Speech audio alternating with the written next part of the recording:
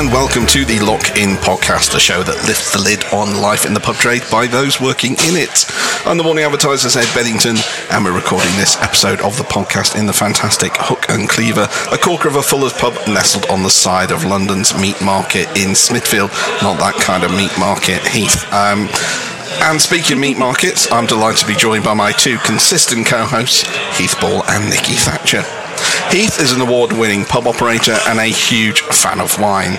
They do say we become like our hobbies, but while fine wine often matures nicely, sadly in Heath's case, this 50-plus-year-old Australian variety is generally considered bitter and disagreeable. Not Australian. That was the only bit you didn't like from that. I didn't disagree. I don't disagree with the rest of it. Nothing else. It's all fine.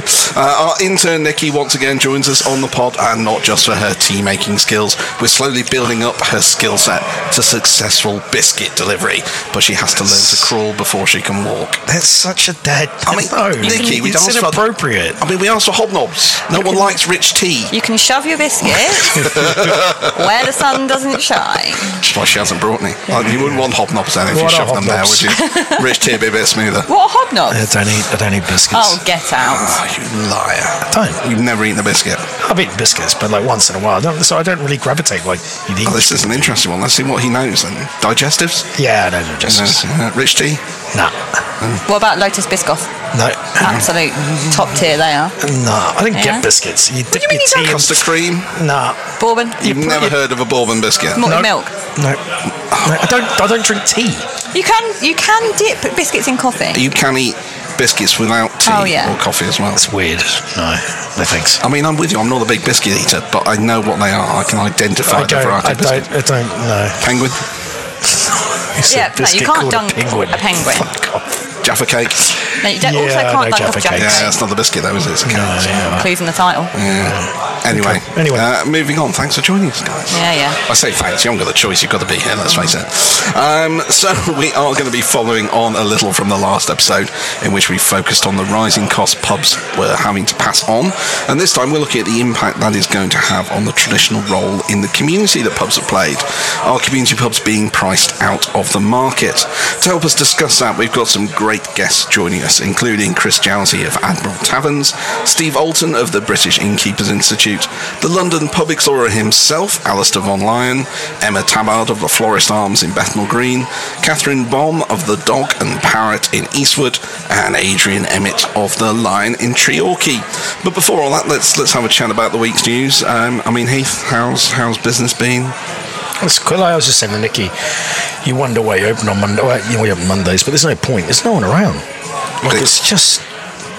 I went and had a look at all the other pubs in Highgate the other day. There's just no one's out. That's standard in January, isn't it? I know, but do you know what I mean? Was it worse than it has been like if you look at pre-COVID, like January 2019? I haven't actually done like for like. I haven't had a look yet.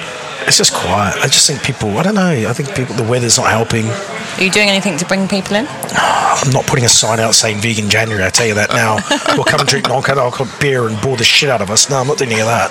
I was saying to Ed earlier, we shouldn't even advertise it. We shouldn't engage. We should have the products there. We should have the non-alcoholic beers and we do the vegan stuff, but we don't put signs out.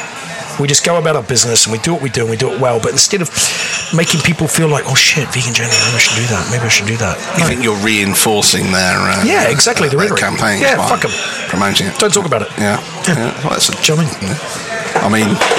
You won't attract any dry January drinkers. Don't want them anyway. Fuck. Control your drinking all year round. So here's a good one, because I was reading an article, apparently, sort of with younger people falling out of love with alcohol, and it's sort of a global kind of thing.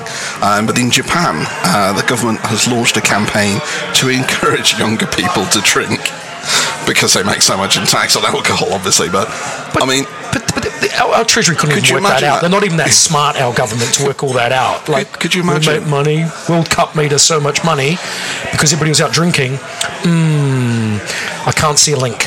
I mean, could you imagine, though, the government doing a public information film? Yeah, drink out. Younger people, go out and get pissed. Yeah, but they say this, but I also think that, like, if you go and ask a young person today, do you drink alcohol? They go, no. because they don't Ask want me. to. But you're not young. Yeah, Nicky, we don't younger people. But I think if you generally, like, if you go around asking young people, they just say no because that's the default. Do you know what I mean? You think they just hide it? Of course they do. They don't want. They want to be like, yeah, we don't drink a lot of alcohol. It's bad for you. Meanwhile, they're preloading at home on cheap prosecco. Smashing the drugs and all that. No, Yeah, that's something they do though. Well, yeah, it's but it's interesting. I mean, it's probably cyclical, isn't it? Hopefully, this will turn on its head, and we'll see the next generation that comes through be total pissheads. I don't know. It's a concern, isn't it? But, like, for the future of pubs, if we suddenly just end up as coffee shops. Well, yeah. Do you know what I mean? And wellness centres. You know. Well, I mean, we will probably be touching on some of that in this. A woke in this jukebox episode. with no music in it because something upset somebody. Can't say that. Field's been cancelled. Like, my God, it's a minefield. Oh, I've said it. Shoot me. Oh no, don't shoot me, please. Are you okay? I don't know. I might have to mute him in a minute. He's just had a moment. Yeah. He's had a moment. Good news though, the economy did not go into recession, which I wonder why that was. We know why it was, but they won't acknowledge it. Well, I was going to say it was on the BBC. They acknowledged it was pubs and bars. It's not like the BBC. I know. So pubs and bars were responsible for us not going into recession in November. You're welcome, government. They don't care. They don't care. They even if we had one pub left and it saved the whole world, they still wouldn't care.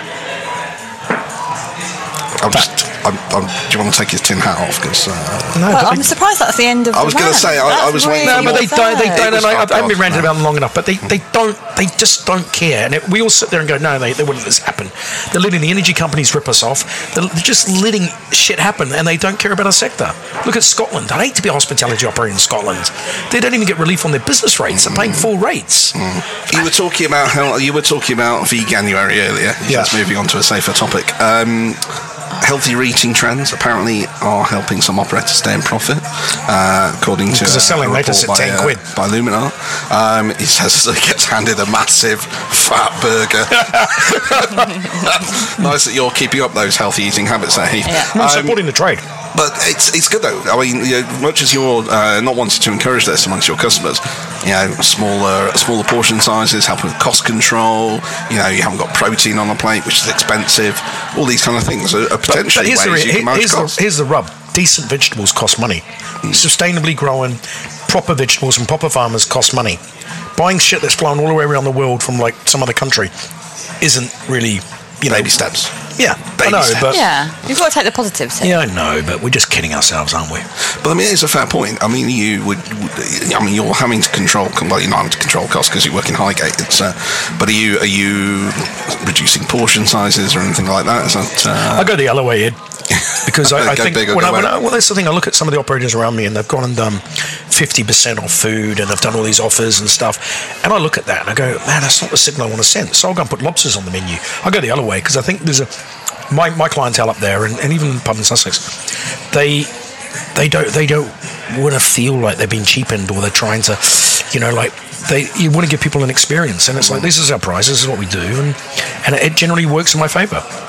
People trust you more. You know what I mean? Like 50% off your food. Imagine you're charging 20 quid for a burger, say.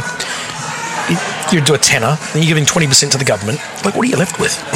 Like, what are you generally left with? But that's what I was saying about giving people a reason to come out. By giving them a quality product, I guess, that gives them a reason to not stay at home, to actually go out to enjoy themselves. That's what it should be like, though. As opposed to a smaller, healthier portion that isn't very enjoyable. Remember Pizza Express when they did the pizzas? I don't know if they still do that. With the salad in the middle. They cut out like... Where's my pizza gone? Oh, this is only 200 calories. Yeah. But I don't have any food. It's basically salad with a rim of bread around the edges, which no one ever I don't know. likes. I think you just got to give people a reason to go out and be good at what you do. I said that last week. Just got to be a good operator. And before we go, one of the big stories was the banning of single-use plastics. I mean, is that going to impact much on your business? No. You're not, but think about the pubs that have licensing restrictions, that you're only allowed plastics outside, or... Yeah, but then you just move to polycarbonate, don't you? Or like... Is that... Because you use it more than once. Right, okay, yeah. It adds cost though and complications, doesn't it? But it saves the planet. So that's more important. We're saving the planet. 60 million people. You've got a population of 100 million in some cities in China doing whatever they want. I think we like to feel good like we're trying to save the world, but we're not really. Think of the turtles. I just find it interesting because pre-COVID sustainability was such a high topic on everybody's agenda, and then once COVID hit and it was like everyone or a lot of people started doing just single-use menus, for example, a lot of single-use stuff, and now it's kind of gone back to pre-COVID where it's back, sustainability is high again. It's just interesting, I think. I've said this before. You know what's not sustainable? Mankind on the planet. And that's the reality. We're not sustainable. The way we don't work with the planet, we work against it, and we're just trashing it all the time. But yet we're going to stop doing this, and we're going to do this and this because we feel good about ourselves. But we're still up in our Land Rovers and do all that and drive around town and fly off our holidays to Tenerife and yada yada yada yada.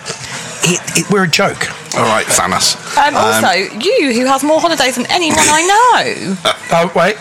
My wellness officer at work said that they're called stress breaks.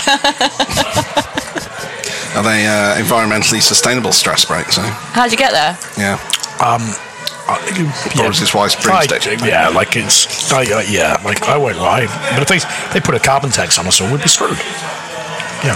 You'll have to just stick to going to the pub instead of going on holiday. So. Well, maybe that's a good thing for the British economy again. We lock everybody in again. Yeah, why not? You've got to stay in country again. And then everybody's got like accommodations going, woohoo, 900% increase. Yeah. Well, there you go. Right, let's park that one there and we shall move on.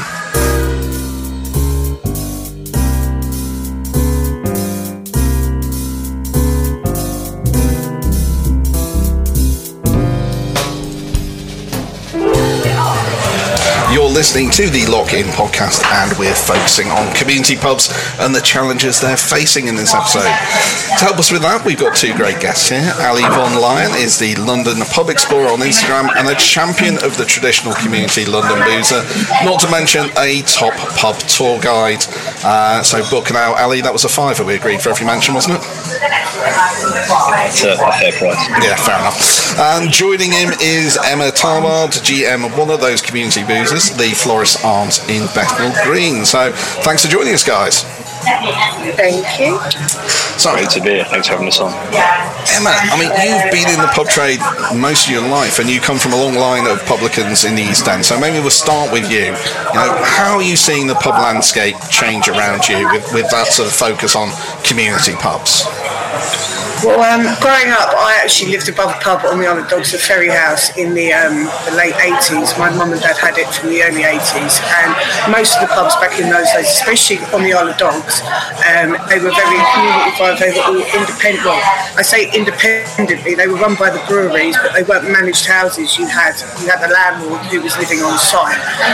Over the years of me being in the trade, from starting and working in pubs tavern at the age of 18, and been working in pubs since the age of 18, I have seen it's become, pubs are being bought out, they're becoming very much same, managed houses.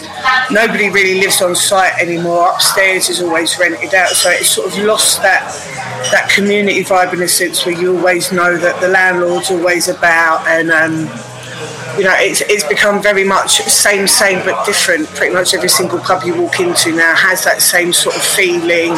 A lot of the staff behind the bar, they change over very quickly. There's not a lot of continuity between the staff and the customers. That relationship build up between the staff and the customers as well. I find that a lot of it now has become more about the money side of it rather than the actual conversation side of it across the bar, which to me is a very, very important part of a pub in the UK. And how is that impacting on how you run your pub? I mean, how do you approach it as a sort of? I mean, you're managing a manager. Well, it's a managed pub, but you're very community focused. How has the change sort of impacted on you, and what are you doing differently, would you say?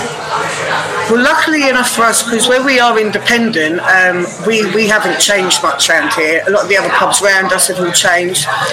The current owner of the Florist Arms, he's had it for about 15 years now. He's pubs always have managers that have come in and they've obviously changed hands over time, but the actual feel of the pub, even though we're in Bethnal Green, we're off a little side street. So I have numerous people that will come into the pub on one day and they go, blimey, I've lived here for about 8 to 10 years. I didn't even know you guys existed, because we're not on the main road. I quite like it like that, because it means that I know who I'm having coming in, and we have a really good standing of local groups. You know, we have our general locals, our residents, then we have the teachers, we have the off-duty police, and luckily for us, they're all constant rolling in, so they keep us ticking over. We don't really have to rely too much on the passing trade because of the community that we've built within our pub. Everybody always wants to come back to us, you know, so it really is a family. And even the January trade period this year for us, our trade amounts have not changed for January.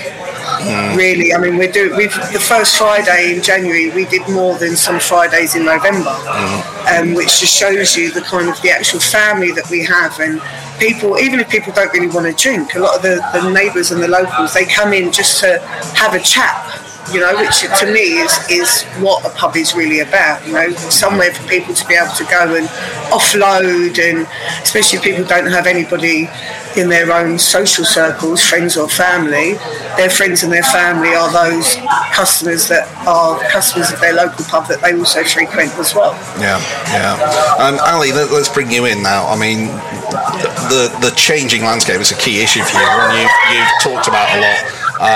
We would ask Emma to throw our customers out, but apparently they're off-duty police, so we're not going to do that. But I mean, with development sort of leading wholesale change in the pub sector and rising prices, one of the things you're all quite concerned about is that social inclusivity and people being unable to afford to continue to go pub. Do you want to talk a little bit about that? Crucial, and I think that's the biggest challenge that the industry is facing at the moment, because, and I don't know if Emma would agree with this, but I think, you know, we've seen a massive cultural shift since probably the turn of the millennium for me, and you've really seen the alienation of a very large percentage of drinkers based on economic grounds. And I'm very concerned that we are hurtling towards a two-tier drinking landscape, where you're either going to have gastro and high-end public houses, or spoons and enterprise inns, craft union, because you haven't got a middle ground. I think that's true of the actual types of hostelries as well. Emma touched on it as well. Everything's very identikit, whether that's a pubco or even some independents. You go in, everything's grey now. It feels very sanitised. It's very much a case of it's just come out of a catalogue, and a lot of pubs, in my humble opinion, are masquerading as boozers. You know, they claim to be a backstreet East End boozer, but the reality is it feels to this observer that you're in a Hilton hotel reception or lobby. It's just that clean, it's that sanitised. It just feels there's a lot of lack of probably authenticity in public houses now, and you know, if you look at a lot of East End pubs, or even London pubs, or even nationally, go into your local pub where you've drunk for a long time, and I think the biggest indicator of the way it's going now and where it's going to change is if there are bar stools in that public house, because I'm seeing that a lot now, and I think personally a lot of operators were rubbing their hands with glee that they could stop doing that, because certain pubs don't particularly want, and I say certain because it's not a generalisation, it's just some that I encounter where I live, they don't want old boys at the bar drinking £4 Carling.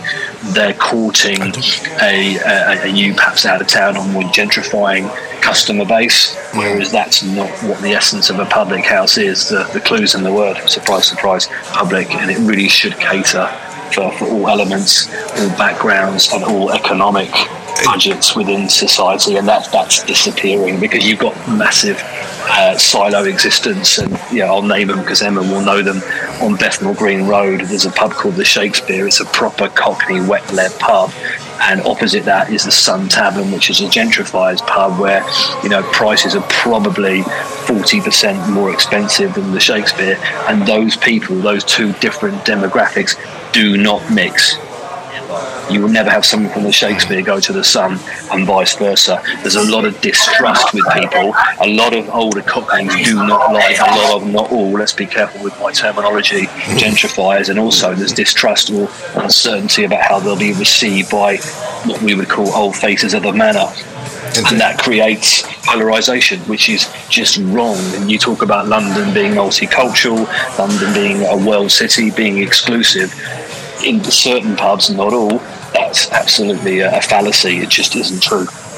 I mean, it's interesting. You were talking about bar stools, and I know, Heath, you were having to go and operator were having bar stools at his bar the other day. So, oh, come on. No, but it was in my defence, right? I walk into my mate's pub, and it's packed. And he's got all the bar stools out on a Friday night. No one can get to the bar because everyone's just like sat up next to each other. There's not even a little area that they've dedicated to getting served. So it was a shit fight. So I said to my mate, I said, seriously, man, just rip some of the bar stools out. If you want to serve at the bar, let us get to the bar. And he got upset, and then it all went downhill from there. And we haven't been back to that pub since. You cut your cloth accordingly, because the people that I'm talking about and that Emma are talking about are mostly day drinkers. They'll be there at 11 o'clock and they're gone by 4:30. Yeah, but you keep your regulars. You have your regular stalls down there, and you know who they're coming in, where they're going to sit, and then you give half the bar to the people who want to wake up and get drinks. Makes sense. Yeah. The thing is as well that completely removed. Sorry, Emma, go on. So, because I'd say, like, in my pub, we've had a big booth put in, a big Chesterfield sofa put in. We used to have bar stools down the side there as well. But now, obviously, with the positioning of that table, the larger table, which we got in to utilise as well, especially for, I mean, it was good for us after lockdown and the whole table service only. Otherwise, I would have only been able to have 11 people in my pub if it was no mixed household sitting on the same table. And my previous capacity was about 120. So with us, I think also as well what you have to do is you have to make staff aware, is what I will say, because people will pick up chairs and they'll move them. This is not IKEA, this is not your house. You can't be doing Tetris with the tables and the chairs. If it's not looking like it's ergonomically viable, then myself or my staff will turn around and say, come on mate, but the stools are there, but you're sitting in a position that is really just becoming detrimental to customers coming up and ordering, or people that are also sat on their table. I think a lot of people as well, they come into a pub and they don't often drink in pubs, and you can spot them from a mile off because you can see the way they order at the bar, and you think, have you ever even been into a pub before? And some people just need a little bit of guiding sometimes, but I think a lot of staff nowadays as well, a lot of them are sort of students, and especially working in managed pubs, you'll have 2 or 3 supervisors that are coming in and out. You don't really have like a landlord or a landlady that's making a stand to try and, you know, make sure that there's a continuity no matter what night, who's behind the bar. It should always be the same. The drinks that you get served should always be the same. The service that you get served should always be the same in my eyes every time you walk through that door. So that's like the bar stools I can understand, but I've always said that I could never work in a pub that don't have bar stools, because what am I going to do if I've only got 4 people in the pub and they're all sat down on tables well far away from me? I've got no one to chat and keep ticking me over on my shift and having a laugh and a giggle with, you know? If you're Heath, you're delighted by that, because then you'd have to talk to him. I don't want to talk to people then. Conscious of the time, guys, so just sort of one last thing, you know, I mean, what do you see as is the future for the community boozer? Is there a future for the community boozer? Emma, maybe you take that one first. I think there is, but I think it's something that really needs to be protected, because at the moment, I was brought up in a pub, and when we shut down for lockdown, my dad was so shocked that the pub was shut. You know, he was going, during the Second World War, we were being bombed and we pulled down the blackout blinds and we still stayed open. You know, and the UK is renowned for the pub industry. That's what we're known as. It's still not seen as a profession. If I tell people I manage a pub, they say, yeah, but what else do you do? And I think, well, what else do you think I can do? Because there's not even enough hours in the daytime. It's something that we really need to see as almost like a list, you know, like a listing, like a heritage.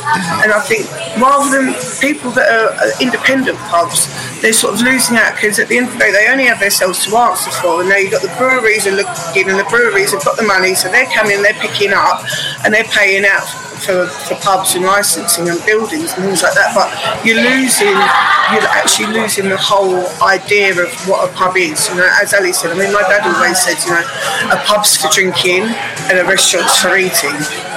You do have wet lead and dry lead, but I mean, now it's been turned around where if you're a wet lead pub mainly, you really have to bring in the dry now to try and keep the tools rolling over, because otherwise you are going to struggle. And quiet periods when it's dry January, if you're not offering any food and it's your own pub and you're an independent, then you're really in stock. And it would be a shame, because then you have like your older sort of, you know, your East End locals, they could lose a boozer that is their only local boozer that's left as they're used to, and then they've got to try and go in and they're sitting with, you know, and I could imagine, as Ali said, I can imagine the top lips curling and the growls, like, look at all this, like, and they're bringing in their 5 kids and Tarquin and God knows who else, and the kids are running around the pub, and it's for all the boys coming in, they want to do a bit of betting and have a little bit of a laugh, you know, so... Yeah. Oh, you've been to his pub. Anyway, Ali, I mean, what do you think? Is there a future for the community pub? I think it's not championed enough, and you know, it's something I talk about a lot on my tours, is that, you know, if you look at the way economically the next sort of few years have been mapped out by the great and the good, these cuts are only going to increase, whether that's community centres or places like the Derby and Joan closing, and the pub's going to have even more important pastoral role in society, especially for those hard to reach people who aren't sort of linked up with Age UK or other bodies or technology even. And I think, you know, what needs to happen is there needs to be more regulation, there needs to be more protection, more preservation, and there needs to be more government intervention, because otherwise, you know, you look at the numbers which are being projected in hospitality, and it's just frightening.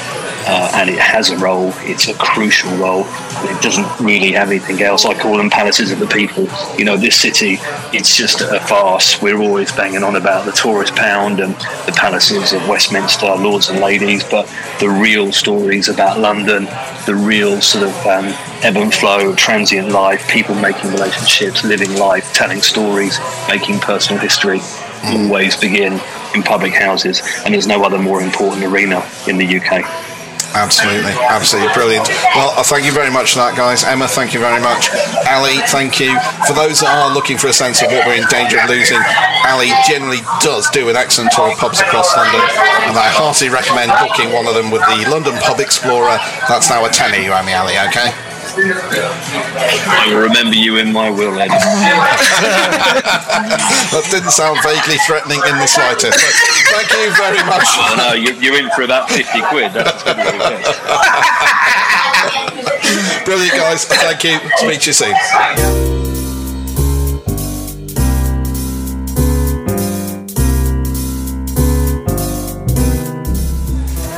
This is the Lock-In podcast with myself, Ed Beddington, Heath Ball and Nikki Thatcher. We're talking about community pubs today and the threat the escalating costs is having on that sector of the pub trade. With us to discuss this is Chris Jowsey, CEO of leading community pub operator Admiral Taverns. Thanks for joining us, Chris. No problem at all, Ed. Nice to see you. Happy New Year. Yeah, well, Happy New Year. Yeah, there's still that time of year just about, isn't it? You shake your head, Nikki. Have you given up on the Happy New Year's already? Yeah, we're like halfway through. I'm done. I was done by about the 5th. Jesus, that's you it. No more sound Happy like New me. Year. Have you actually asked anyone if they had a good Christmas? No. You don't even do that? No, That's because great. like a week ago by New Year's Day, so we're done. You are miserable. Yeah, clearly empathy's your strong point. I get it. Yes. Funny you should say that, Yeah, Chris. you'd have to work with her. Right, moving on. So we're talking about community pubs. I mean, Chris, from your point of view, I mean, you're one of the biggest operators of community pubs in the country, that's fair to say. I mean, what do you see as their role in society and the trade as well? How do you see that? I think from a society point of view, I mean, I think they've got a critical role. Depends obviously where they're located, but in many places they're the sort of the last remaining social asset, in my view, in a community. The one place where people can gather together, come together, you know, celebrate things, birthdays and all that kind of stuff, or commiserate, you know, at the passing of somebody, or just basically get together for some social time. So I think they're really important to communities, and I think a lot of people kind of when they've got the choice, they like to choose to live near a really good community pub because they know that will bring everybody around them together. So, critical role in that sense. But within the trade, I mean, we probably talked about this in the past, but community pub became almost a derogatory term in some respects, didn't it? As we went to chase the shiny and the new and the bigger and the better and all the rest of it, and they became sort of the spit and sawdust and the byword for what wasn't good. I mean, how do you think is that still the case? Has it changed? How do we view community pubs as an industry now? I think we have realised the power of community for pubs. So if you think about the way it resonated with the politicians and everybody else during the pandemic, then actually it was the power of pubs and their ability to kind of bring people together that really resonated with people who wanted to rebuild after the COVID pandemic. So I think community pubs are really important, and they cater for everybody. The shiny stuff is brilliant if you're 22 years old and you've got a lot of disposable income because your mum and dad are paying for everything. There's no doubt about that. Says the man with children of that age, I suspect. Exactly. Having had 4 of them, it's a nightmare. And I'm now looking forward to getting back into those shiny places occasionally. But I think the community pub is there for everyone. And actually, do you know what? Many of the standards in community pubs now are much higher than many sort of operations that I see on city centres. They have to work harder for their footfall, I think. You have to go to a community pub with a purpose, whereas you can be wandering down a city high street and call in somewhere. So I think they have to work really hard, and their hospitality, good old-fashioned caring for others, is second to none in many cases, and sets the benchmark. We've just reopened a pub on the outskirts of Stoke, for example.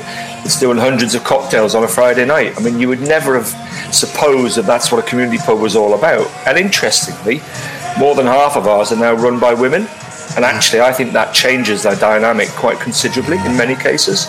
So I've said this to you before. I don't think men or women necessarily are better than the other at running pubs, but it does change some of the dynamic. And a lot of those women who are very entrepreneurial but also care about what's going on in their community and the people in that community, I think that makes a huge difference to the value of community pubs and what they offer. I mean, often it's a husband and wife team as well, isn't it? So I suppose that brings both those elements to it. I mean, in terms of the sort of pressures at the moment, what are your operators seeing? What's challenging them? What's impacting on them at the moment? Well, I think it's well known that the cost base is a major problem. I think interestingly the emphasis is slightly different, I think, between sort of high street and community. So I think there's less of a challenge in community around recruitment of people and paying salaries, because it tends to be the couple who run the pub, often with help from family and friends. So I think those labour challenges, which are very evident on the high street, are less so in some community pubs, perhaps depending on geography as well. But things like energy are the real killer. Energy is a massive issue. And as you know, we've been banging on about this for the best part of 9 months now plus. It should be getting better. Energy pricing is coming down in the market. We're just not seeing the behaviour from the energy wholesalers that will allow pubs to sort of fight back and do well on the back of it. But that's got to come, and I think the work of the UK Hospitality and British Beer and Pub Association and anybody else who gets involved is critical in that. We've got to make sure that those energy suppliers are looking after their customers rather than just trying to make as much money out of them in as short a time as possible. So energy is a big challenge right now. We are seeing a number of people who are unwilling to commit to a new 5-year deal with us. Not that they want to leave, they want to stay in the pub, they want to keep running the pub, but they're so uncertain about the future. They are wary of committing right now to a new 5-year deal. I get that. Tend to stay on a short-term deal. We've got more closed pubs than we've had for the last probably 5 years.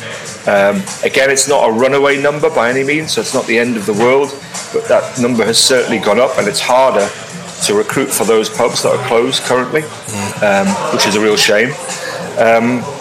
So I think the cost pressures are evident.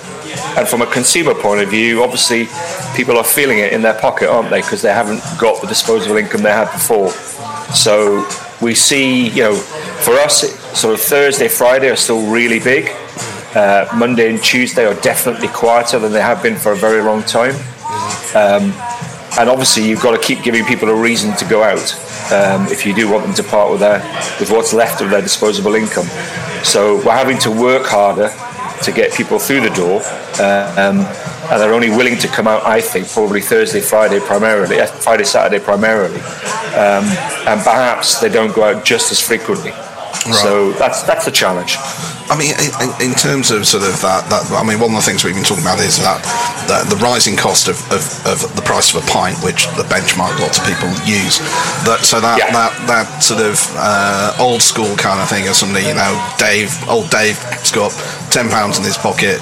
Previously, he'd come and he'd got 3 or 4 pints of that. Now he's down to 2.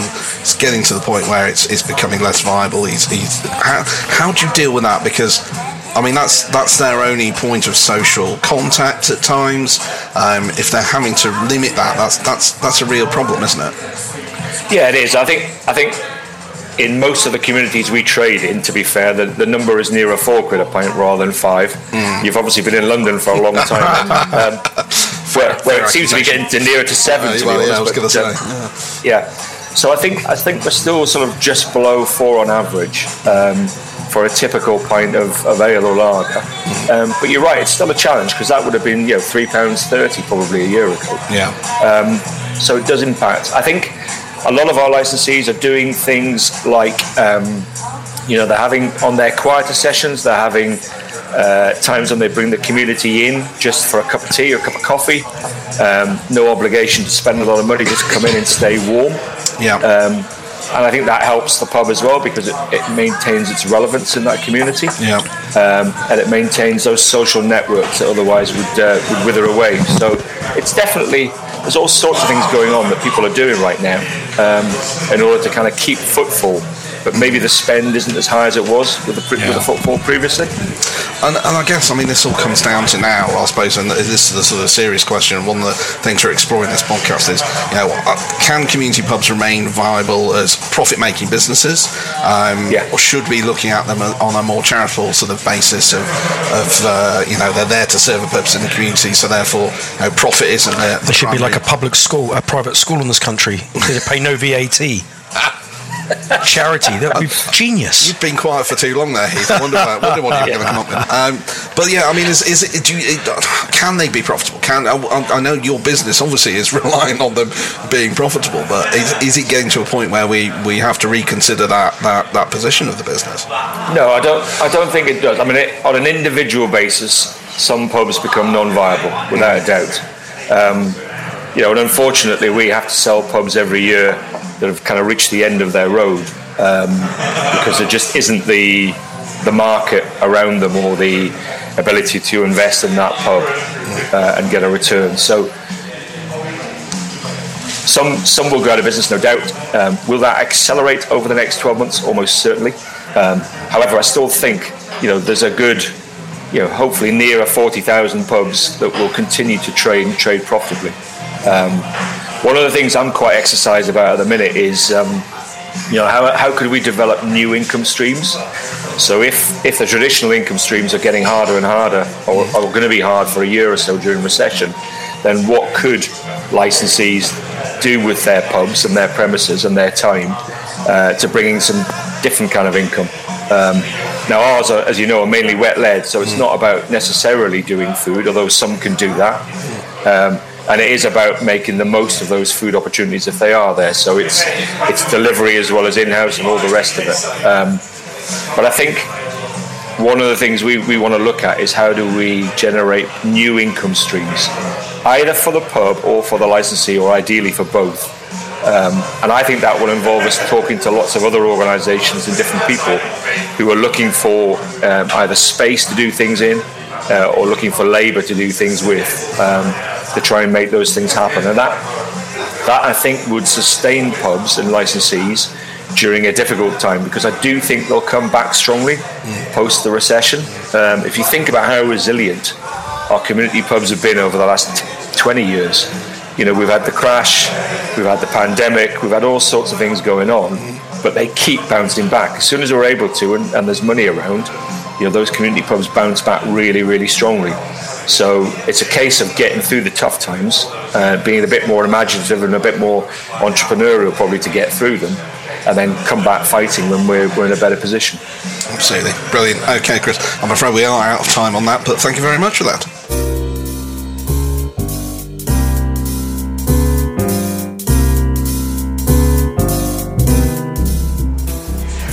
You're listening to the Lock-In podcast, and we're talking about pubs, unsurprisingly.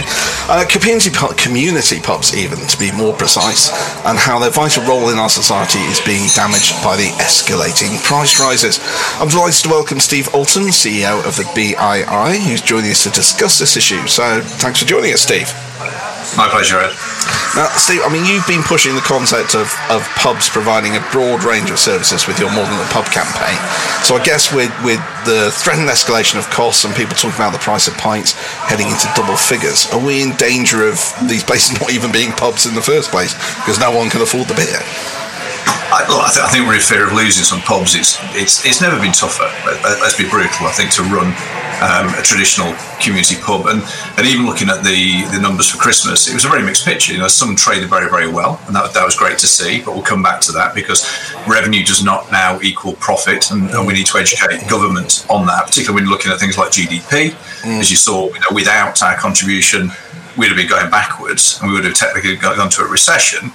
But that revenue growth, you know, it doesn't go straight to the bottom line anyway. So you know, a number did pretty well. It was quite catastrophic is probably the only way of describing it, with the rail strikes particularly taking out whole weeks of Christmas trading that didn't just roll forward. So, you know, that's lost trading for a third year in a row. So it's really tough. And as you say, you know, 20% inflation is a reality for pubs. It's not 10. It's been compounding up since summer.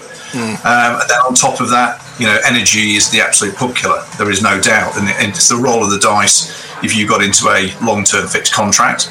Some of the larger groups and multiples maybe were more progressive with that than some of the single operators. But some are in and some are out. And those that unfortunately fell out of contract during the year have been subject to what can only be described as profiteering by the suppliers. And, you know, we are shouting at government and in Ofgem to try and see some fair and reasonable dealing in that space, because right now it was a sword of Damocles over these operators' heads. They had no choice. You know, you signed the long-term contract with something that's 3 to 4 times what you paid previously, or you took the risk of rolling, and quite frankly, they priced you out of even having that decision. Yeah. So there's real market abuse that's gone on, and that is enough, you know, I fear, to push some of these pubs to seriously consider, is this worthwhile going forward? Because is this issue genuinely going to stabilise? And the wholesale price that you're seeing has gone back to pre-war levels, you know, so there is no excuse for the level of profiteering that's gone on and things like standing charges and all that stuff. So overall, your question was, you know, are we going to lose these places? We've got a very serious threat to them, yes, and I don't think it's ever been more serious even through the pandemic. I think we're in a more difficult position now, particularly in these few weeks after Christmas trading, when you're consolidating your numbers and looking ahead, and they need that certainty. So there's some wins. You know, business rates is is progressive for the next 12 months. We've got to find out what's going to happen after that. But outside of that, the energy support rug has just been pulled by government, meaning there's next to little support. If you actually do the calculations, it's minimal.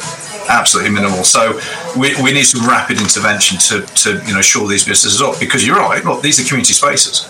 That's where government have to look at as a sector specific. You know, where else do they have the social footprint that our trade provides in every single community? Never mind jobs and taxation on top of that. We'll continue to fight hard under not just the pub, but it's going to be a real slog, because right now I think we're going to have to start that campaign again, in a sense, to convince them of the vulnerability of our sector, because right now it appears that I fear that they've moved on to other issues. I mean, without that, are we viable? I mean, do you think that? I mean, we've had this conversation with Chris Jowsey at Admiral as well. You know, are these businesses? I mean, we talk about businesses. They've got to be profitable. They've got to make money. But are we at a tipping point with those community pubs where we have to consider, you know, the role of them? Do they run as profitable businesses, or do they run as charitable concerns to serve those communities? I don't think there's any reason why they cannot be profitable businesses. I mean, you have to move with the times. You've got to evolve the business model, even if you're a wet-led or a drinks-led community pub. I'm out with my local MP the end of this week, exactly going to that model. It's a stand-up, predominant drinks-led venue. Probably under £10,000 a week in terms of revenues, and makes a decent living from that. But that's with real control over costs.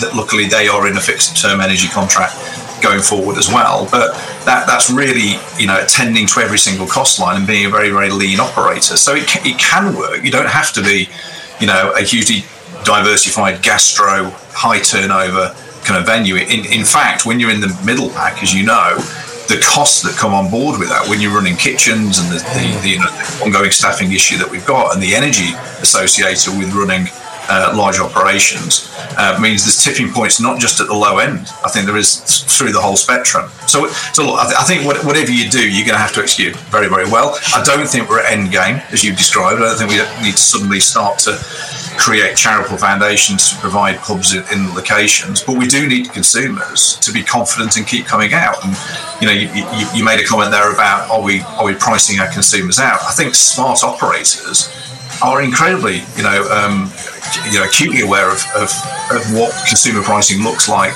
because it's a downward spiral pretty rapidly. You go the wrong side of the line, not know your customers. And you won't have to worry about the back end of the business in terms of cost base. You'll have no revenue.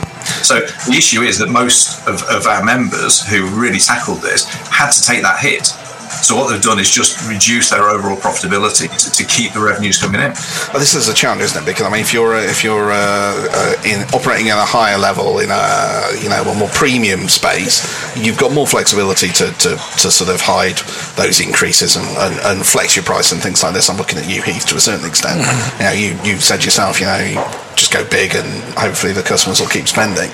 If you're in that community pub operation, when they've got your customers have a finite amount of money in their pocket that they're going to spend each week, and that's getting eroded to the point where it's almost the situation where you're going, well, look, I can't even afford to go and buy a pint now. That's a real challenge, isn't it? Yeah, it is. But I think an interesting parallel is coffee and coffee shops. We will go and use those as a society very freely, and won't probably ask ourselves a huge question about the affordability. And some of the coffees that you're buying there exceed the cost of a pint. So this is about relative value, and where do you want to be? You want to be in a very transactional coffee shop with a flow of people. You want to be somewhere where you're buying an experience of connectivity to other people. You're in an environment and all those things. So I think we've got a bit of repositioning to do. But equally, a lot of media, and excluding your very good self here, wants to talk about £10-20 pints. That's not the reality, because nobody would go out. So operators are pretty switched on. But you're right, look, the larger operators, when they can switch things around, fundamentally change the menus or change wine lists or change brands, have the opportunity to constantly push that value equation to give you something a bit special, and at the same time hopefully get a better buy price. And we've got some great operators who've done exactly that. One I started the other day switched their whole wine list around and actually increased their entry-level wines by £5 a bottle, and have seen no discernible drop-off. In fact, they're selling more wine than they did before. But you can't just take a static wine list and put your price increase on. Yeah. You're right. It's probably more accessible for the larger, more diverse. I was going to say, if you're a wet-led tide pub, your options within that are somewhat limited, aren't they? That's the challenge. How much flexibility do you have to buy, to change your range, to get a decent price and deliver that through? It's difficult, isn't it? So maybe we need to be thinking as that model of the sort of Thai pubs. There's got to be a greater degree of flexibility within those businesses.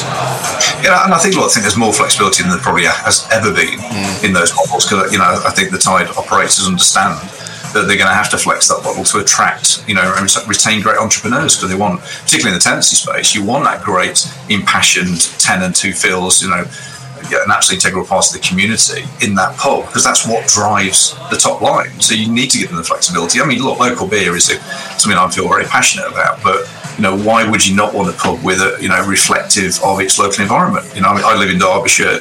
I seek out my members' pubs that have got that great range of local beers, and it's a talking point, and they know me, and they'll say, I know you like this one, here's another one from up the road, a couple of brothers opened up a new brewery.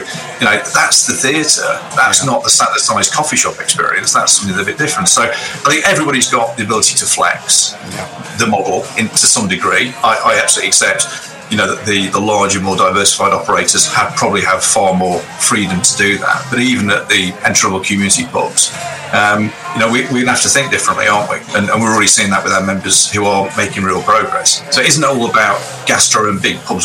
This is not death of wet-led community pubs. No. In fact, it should be the rallying call for them, because they are the affordable space. They are the antidote to consumers getting battered with their own costs to go somewhere and, again, just have a simple and affordable treat in a welcoming place.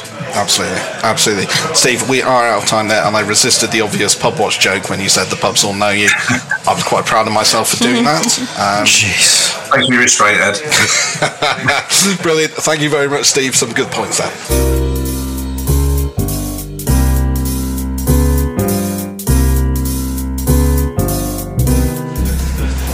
You're listening to the Lock-In podcast with myself, Ed Bennington, Nikki Thatcher and Heath Ball. We've been discussing the changing roles of community pub operations in this episode, and who better to hear that direct from than some community pub operators themselves. To help us with that, we've got the award-winning Adrian Emmett, operator of the current Community Pub of the Year, the Lion in Treorchy, and also Catherine Bond from the fantastic Dog and Parrot in Eastwood, Northamptonshire, who was also finalist in the Great British Pub Awards as well. So slightly awkward as Adrian, you beat Catherine's pub in the last competition, but we'll just gloss over that, shall we? I'm sure she'll beat me in the next one. We don't know. We never know, do we, Adrian? Let's see. Fingers crossed. So thank you for joining us, guys. Let's just start off with how things are at the moment. We're seeing a real sort of price squeeze. How are you adapting your businesses to tackle that challenge? Catherine, do you want to kick us off with that one? Yeah, that's fine. It's been steady over Christmas. I can't really grumble about how steady it has been, actually. So it's been a positive Christmas. I don't know whether Adrian's found the same. I think people are just sort of, I've locked down for a few years. Let's just go out and have a good Christmas and New Year, I think. And we'll deal with that when it happens. And in terms of that sort of rising prices, I mean, are you passing those on? I mean, how are you finding things? What are you doing to handle that? Yeah, we're not passing anything on at the moment. We're just trying to take it ourselves, really, at the minute. I don't know what we'll be doing probably in February, March time, but at the moment we're still trying to sort of keep the prices the same, just to sort of help the customers out more than anything. It's better to have them in than having a couple of 3 pints instead of only having one and then wandering off. So it's better to balance out with 2 pints than hardly anything, really. Adrian, what's your situation in terms of the pricing situation? How are you handling it? Well, Christmas was good. We've worked really hard on the sales.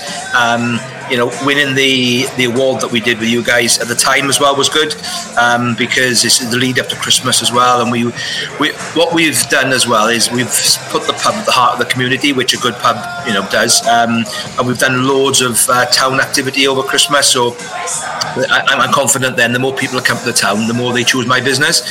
So sales were good over Christmas, but it almost seems if the goalposts have been moved, because the costs are just horrific. So every step forward we've taken with the sales, and we've really pushed it forward, you take 2 steps back with the cost then, and that's coming to January as well. We've really focused on things like the quiz that we're doing and various food promotions. That's bringing the sales in. So we're holding our own compared to last year with January sales. But then, my energy costs have gone from £1,800 up to £5,000. My Biffa bins bill has gone up. My food bills have gone up because they've all seen an increase in what they do as well. So it's incredibly difficult. And we've tried not to pass it on to the customer. We have to do a little bit, and then we've done a little tweak on the beer prices and a little bit on the food, but a fraction of what we are getting hit with. And it's well, the buck stops with us really, because all our suppliers can put their costs up, and we haven't got a choice to go elsewhere because they're all putting their prices up. Ultimately, it'll be the customer that will get hit unless we do that. So it's that real balance of, for us to be sustainable, what do we need to do, but also without footfall, without the customers, we've got nothing. So it's that balance of being a good community pub and not passing everything on. I mean, how sustainable is that? Because ultimately, you are both businesses, you've both got to be viable, you've got to make money. You're not doing it for charity. I know you do a lot for charity and you work with the communities and you're very focused on those communities, but you've still got to feed yourselves. I mean, how are you going to balance that? Because you can't hold those prices down forever. No, you can't. I think you sort of got to sort of balance your books and know whereabouts you are. And I think it's going to be coming in the next month or two that I'm going to have to put some prices up. I mean, we're a wet lead pub. We don't do food apart from snacks, your crisps and everything. So we're not governed by food as well. So it's just basically the breweries that we have to deal with and the wholesalers. So a lot of them, I mean, we just had a big price increase. We don't know whether Adrian's got it, but we've got beer Moretti. That's just gone up nearly £20 a barrel. It's not like £5 like most of the casks are going up. Beer Moretti has now gone up another £20 by the time you've added your VAT on. Probably £21 by the time you sorted it. But aren't you better off just doing small price increases now and just bringing that in, as opposed to going, oh shit, we need to put these prices up a lot now, and then suddenly it's a bigger shock? Because I think you're better off, like my personal opinion, I think you're better off just giving it slow little nudges all the time, because if you go and do it in one big go, it's going to be a bigger shock for those customers, where if it's gone up 5p this week and in the next couple of weeks it's not something else. But I'd be very aware, like I know what it's like. I've got pubs myself, and you're always worried about what people are going to do and how they're going to react, but fuck, you don't want to be in the position where suddenly it's a big change and then you're like, it's more stress on you. I'd be just bringing in small changes now constantly. I'd agree with that, and that's kind of what we're looking at doing, because don't forget, in March as well, minimum wage goes up. And I think some of that is all, I might be wrong here, but I think the upper level is about £1 an hour, which is crazy. I probably 500 hours a week, my hourly paid staff I do, so that's £400 or £500 out of my pocket potentially. And the customers, every time I put the price up in the past, where there's a little tweak here, a temp here, they all say, the beer price haven't gone up. Yeah, but the cost of my Sky has gone up and the cost of my wages have gone up, and ultimately it's the bottom line. It's not what actually goes up, it's how we can balance that around. So we got to look at these price increases, and some of the things that I'm looking at is we're driving the sales even more. So I'm writing my quiz for this evening. Whether there's 30 people in the quiz or 130, it's still the same input I'm putting in. So it's about getting more people in. So if it takes me 5-6 hours to write it, I'm still putting that resources in. So if I can get more people in, the better. When it comes to food, instead of looking just to put the price up on my main meals, I'm doing a more of a get them to spend more money, so sides and starters and desserts, if I can get them to get more of that, so instead of they're spending more money with me. So it's about trying to give the value, but without being just simply putting the prices up. So it's a balance for me.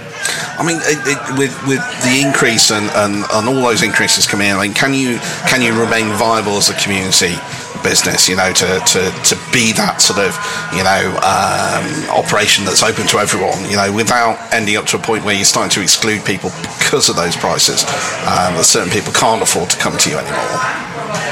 Yeah, if I jump in, it's going to be really difficult.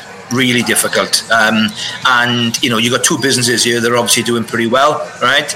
If we are going to struggle, then there's a raft of other businesses that are maybe on the breadline or that are struggling, that this could be the nail in the coffin. So if we are struggling, and our businesses are in good shape, bit by bit you get furniture that breaks, and you get wear and tear and things that people are just not going to be able to afford to do. to fix. There's no investment, is there? People aren't investing. Why would you invest? Yeah. I mean, I've worked it out on a 37.5-hour week. It's an additional £2,500 per staff member on wages. That's per staff member. Yeah. So you've got to add that up, and you've got £10,000 gone on 4 staff. Yeah. Yeah. Plus, obviously, your increase in your utilities and everything. So what are you guys going to do then, I guess, to remain inclusive and to ensure that people can still use your services and you can still play that role within the community? What are you going to do, Catherine? We've got a loyalty card that we've just launched this week. Buy 10 pints, you get a free pint, sort of just to encourage people to come in. And that's going all right. So, it's just trying new things really and just tweaking things a little bit. Like we do a quiz every fortnight on a Thursday night, and last week it was on and it was really busy. So people are still wanting to come out as groups and see their friends, and you just hope that continues every other week on a Thursday night, that we know that we've got the quiz, and I've got tables booked already for next week, which is positive. So you just got to keep trying, and that's all you can do really. You open your doors and you just beg and pray that you get people walking through your door, because you've got no guarantees. Yeah. What about you, Adrian? What are you doing to remain as inclusive as you can? I've always gone off the premise that I'd rather promote myself out of a situation. So if you can increase the sales, almost the issue tends to go away if you take lots of sales. So that's one aspect that we go and do with events. We launch a new food menu. We keep on pushing our app that gives money back every time people use it. So we really push in what we're doing, and as a town as well, because the more people come into the town, more people use my business. So we're doing lots that way.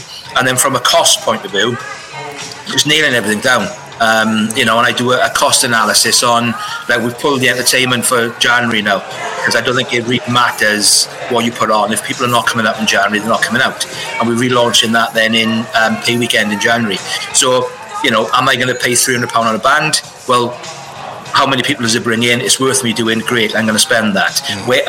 So it's not about pulling the cost back. Sometimes it's about spending more to generate more as well. So it's looking at that. But wages is a massive one, and I'm spending more and more time in the business now to maybe putting the correct amount of staff. So it's not about putting less staff. Sometimes it's about putting more staff on at the right times.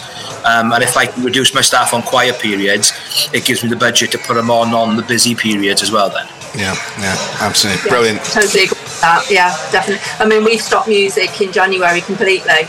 The last couple of years we've had it and it's not been worthwhile, so I said, you know what, I'm not going to do it in January.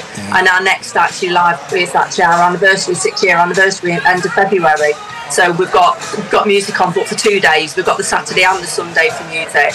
So we've doubled up at the end of February instead of having something at the end of January that you're not going to get people through the door. Yeah. I guess it's being honest and looking at what works and what doesn't. I mean, too many pubs I go into, you see they've got live music on and there's no one in there, and there's a band playing in the corner, and it has the opposite effect. It drives people away. So you've got to be realistic about what will work and what won't work. Yeah, it's disheartening for the band as well. Yeah. It only happened a few people in front of you think, well, it's like this, not going to come back again. Yeah. Whereas if you've got a full house and, we've got a really good crowd and, they're enthusiastic, and that's what bands want or artists want. You don't want to be sat there singing to 1 or 2 people. Absolutely. Right, guys, I'm afraid we are pretty much out of time, but thank you very much for that. Really appreciate your thoughts.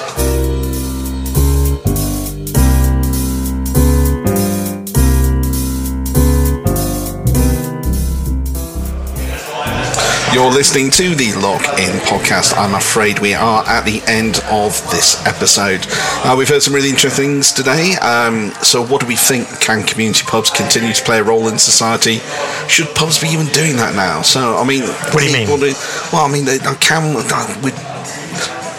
Is the role of pubs changing? Are we seeing that sort of that shift away from the social, pastoral kind of role of pubs of looking after their community? So what do you think it's gonna? What do you mean? Well, it'll end up like your pub, which is like a restaurant.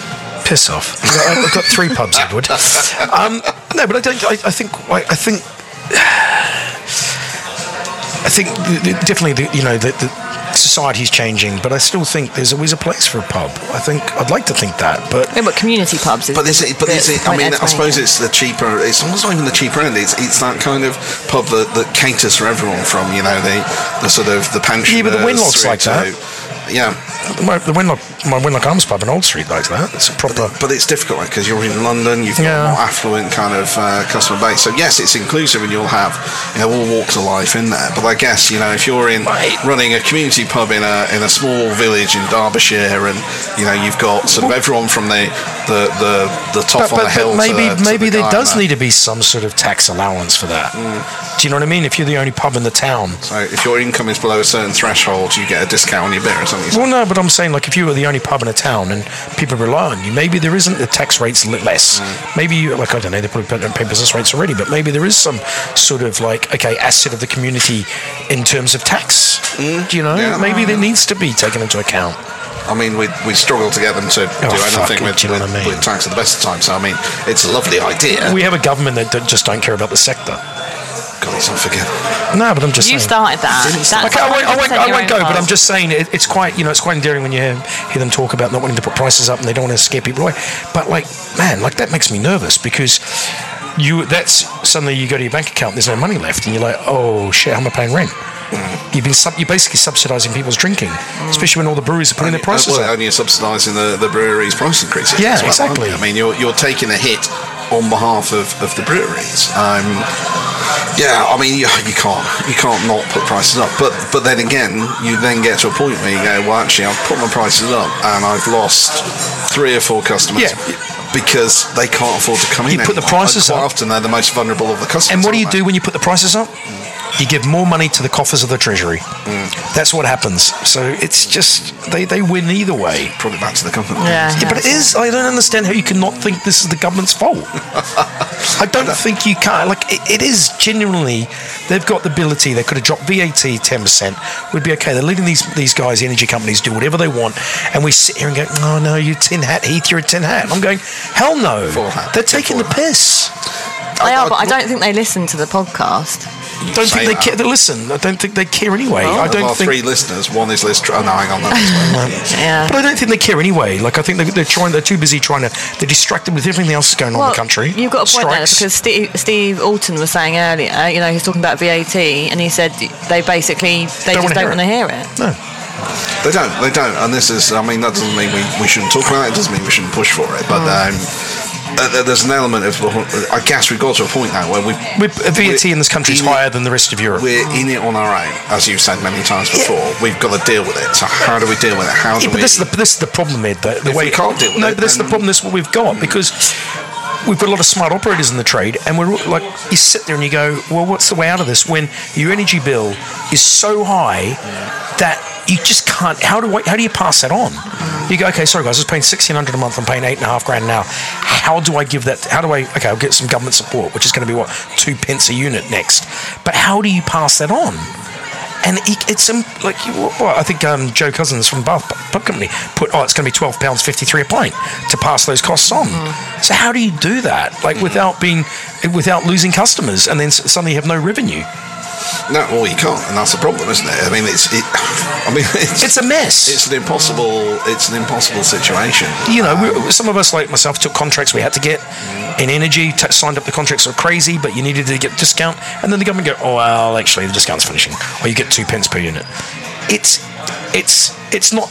My problem with it is we're not being treated fairly, and we don't have an even playing field, and we can't recover from the pandemic. The pandemic's still bloody. It's there. We're still dealing with the hangover of that. China's still dealing with it, and we're sitting here getting battered. And you sit there and you go.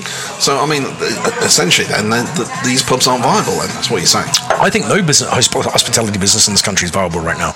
I generally mean that, because I think there'll be a point where even if you've got big people behind you, big companies, there's going to be a point where they're cutting D&D or shutting sites.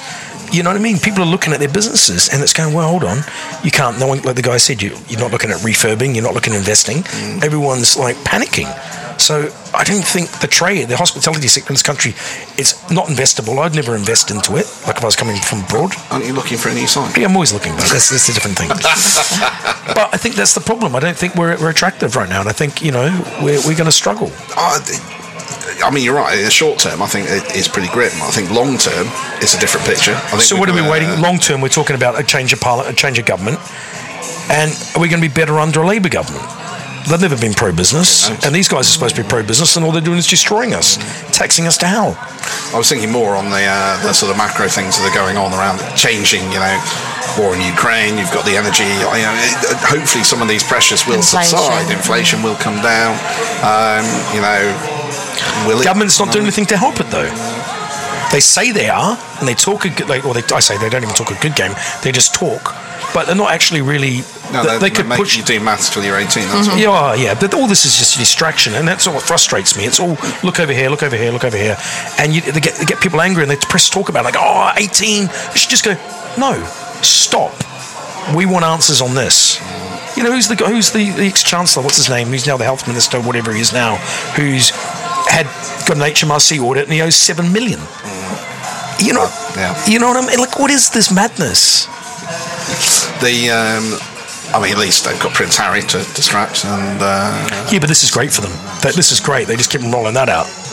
That's just ridiculous. Love Island has started as well. Yeah. I guess that's going to keep everyone quiet. Not for a bit again. as well. These are your favourite topics, like Prince Harry. Love talking about Prince Harry. Love Island's just brain rot, and it's not good for the kids who are growing up and watching television and watching that shit. But I remember the last few series, pubs have been screening it in like a World Cup style thing, and so people come out of their house to watch Love Island in the pub. It's not healthy. Brilliant. As a father of 2 young girls, I don't want them watching that shit and thinking that's what dating is like, and going out with guys with beefcakes who aren't that intelligent and going on TV making a few million quid and then releasing a clothing line and doing some lips and getting makeup and all that, and then you know a lot about some of the Love Island contestants. Because I just see how it's fucking us all up, and I just don't want my children growing up in a society where girls have to be dumb and pretty. Do you know what I mean? Basically, what we're saying is the Red Lion and Sun will be a Love Island free. You're not going to be showing. Listen, I don't play sports here. 100%. If I put on Love Island in the pub, get me committed, because I've obviously lost my shit. I mean, it would be. I've lost my shit today. I've actually had half a pint of lager. You are drinking half a pint of lager. Oh, it's slightly weird. So sweet. How do you guys drink lager? I'll just stick to Guinness. And on that note, let's move things on. So that is all from us for this episode. We will be back in a couple of weeks to waffle some more about pubs. Heath will have his tinfoil hat. I'm sure he will talk about the government. Maybe he won't. Maybe they don't care. It wouldn't matter. But until then, feel free to subscribe or unsubscribe. Tell your friends and share on social. You can listen to all episodes of the podcast online, although maybe not the first ones because they were pretty shit. And feel free to let us... You had like the worst mic system in the world. And, he hadn't hit his stride at that point. He hadn't got into his full rant about the government. But yes, please do. And feel free to let us know your thoughts. We will be back soon. We will see you then.